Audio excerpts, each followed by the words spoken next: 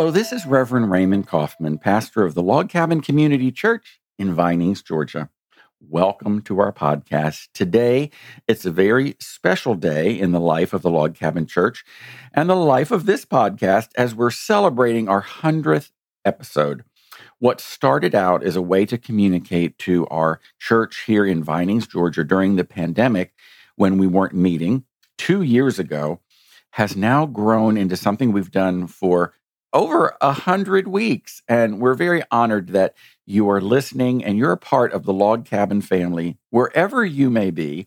We have listeners all over the United States. We have listeners in many countries around the world. And I thank you from the bottom of our heart for being a listener and for supporting us. Our podcast today is entitled Body, Soul, and Spirit. And I'd like to share a verse of scripture with you that's from the New Testament, the book of Thessalonians, and it reads like this. Now may the God of peace himself sanctify you completely, and may your whole spirit and soul and body be kept blameless at the coming of our Lord Jesus Christ. There's a lot of talk about holistic care today, and I wanted to talk about this holistic care in terms of ourselves as Christians, of taking care of ourselves. And when I talk about holistic care, I'm talking about looking at ourselves as the scripture points out that we are body, we're soul, and we are spirit. You know, caring for the body, mind, and spirit is your greatest and grandest responsibility. We are very unique individuals. God has made us in such a unique way. And we're body. We want to take care of our body. We also have a soul. We also have a spirit. So let's talk a little bit about those today, because it's about listening to the needs of your soul and then honoring them. There's three essential parts of us humans. There's the soul, the spirit, and the mind. An outer shell of a person which collectively holds everything that is within. The soul has been defined as the spiritual or the immaterial part of a human being. We often talk that the soul is immortal. The soul encompasses the mental abilities of a living being as well. So reasoning, thought, memory, and perception. Now let's talk a bit about the human spirit. The human spirit relates to the non-physical part of a person, which receives the breath of life, the seat of emotion and character of an individual. Let's talk about the soul. The soul has been said to provide its own purpose in life. It will include intellect, self-conscientiousness, and the soul provides the necessary, the material, and the spiritual self. Let's talk a bit about the human spirit as well. It's the spiritual or mental part of us. Your mind, emotions, and bodies are instruments, and the way you align and tune them determines how well you play life. You know, when we feel like we are balanced, we're taking care of our body, we're taking care of our mind, and we're taking care of our soul. In the book of Hebrews, we read this verse. Hebrews chapter 12, it says, "For the word of God is living and active, sharper than any two-edged sword, piercing to the division of the soul and the spirit, of joints and marrow, and discerning the thoughts and intentions of the heart." God has designed us as being very special, very unique, and very multifaceted individuals. How do we then give our minds over to God when we talk about mind as a part of us? The process of acquiring knowledge and understanding, it's when we study, it's when we attend a worship service, we attend a Sunday school class, a Bible study, something like that, that helps feed our spirit. It might even be a concert where you're listening to music that you're feeding your spirit and you're feeding your mind. It's our growing in the faith. As we read and as we study, our faith becomes stronger. The more we learn about the presence of God in our lives, the better we will feel because we are reminded that God is with us. How do we then as Christians seek a renewing of our mind?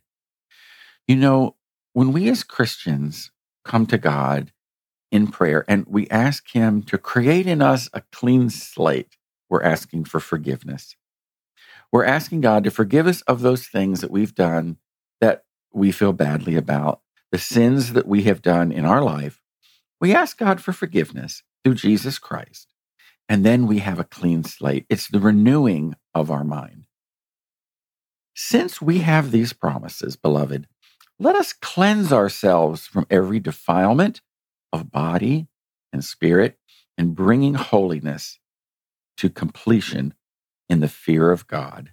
So when we start afresh and anew, we receive the forgiveness that Jesus paid on the cross for us, and we become a new creature in Christ. How do we do this? Well, it's by prayer, by worship, music, being just sometimes sitting quietly in God's presence to renew our mind. How do you attend to your spiritual life? Do you like listening to music that makes you feel alive? Or do you like sitting in silence? All of those are good things. Do you like having a prayer time, a quiet time where you sit in God's presence just to start your day or to end your day? These are things that renew us in our Christians' lives. Let's talk a bit now about the Spirit of God. It indwells in each one of us. It applies to us all. In 1 Corinthians, we read this verse. It says, "Do you not know that you are God's temple and that God's Spirit dwells in you?" The Spirit of God dwells in each side of us as believers, and we are the temple of God. The Spirit of God leads and guides us every day. We often listen to that little prompting, a voice inside of us that we might feel is the Spirit of God leading and guiding us. When I was in college, I read a lot of the author. His name is Watchman Nee, who was a Chinese teacher and author, and he wrote these words. It says, "Many saints cannot distinguish inspiration from emotion. These two can be defined readily. Emotion always enters from the outside, whereas inspiration originates from the Holy Spirit from within." I think about myself when I'm grocery shopping. I often see something new, something I haven't tried, and I'll buy it. I think that's an emotional purchase. A lot of times things that come from the outside are emotional. But in quiet time, in meditation and prayer, when we feel a prompting, that's coming from the inside. That's inspiration that comes from the Spirit of God. Have you ever been led to do something that you think, I can't do this, I don't want to do this, but the Spirit of God leads you and guides you in that small, still voice?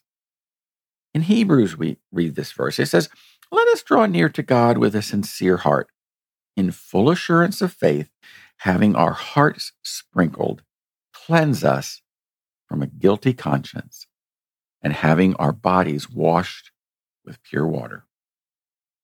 As we conclude our time today, I want to remind you that we're all very special in God's sight.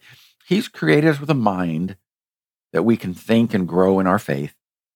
He's created us with a spirit where we can be inspired and led by the Spirit of God.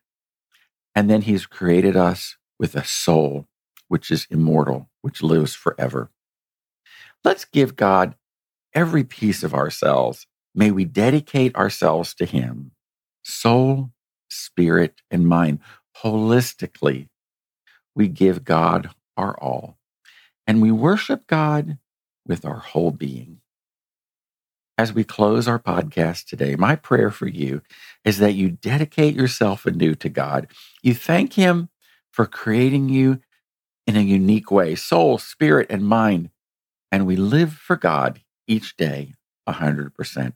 Thank you for listening to our podcast today, our 100th episode. Thank you for being a part of the Log Cabin family. Our wishes for you are for a wonderful day, a wonderful week, and a wonderful new year. Thank you, and God bless you.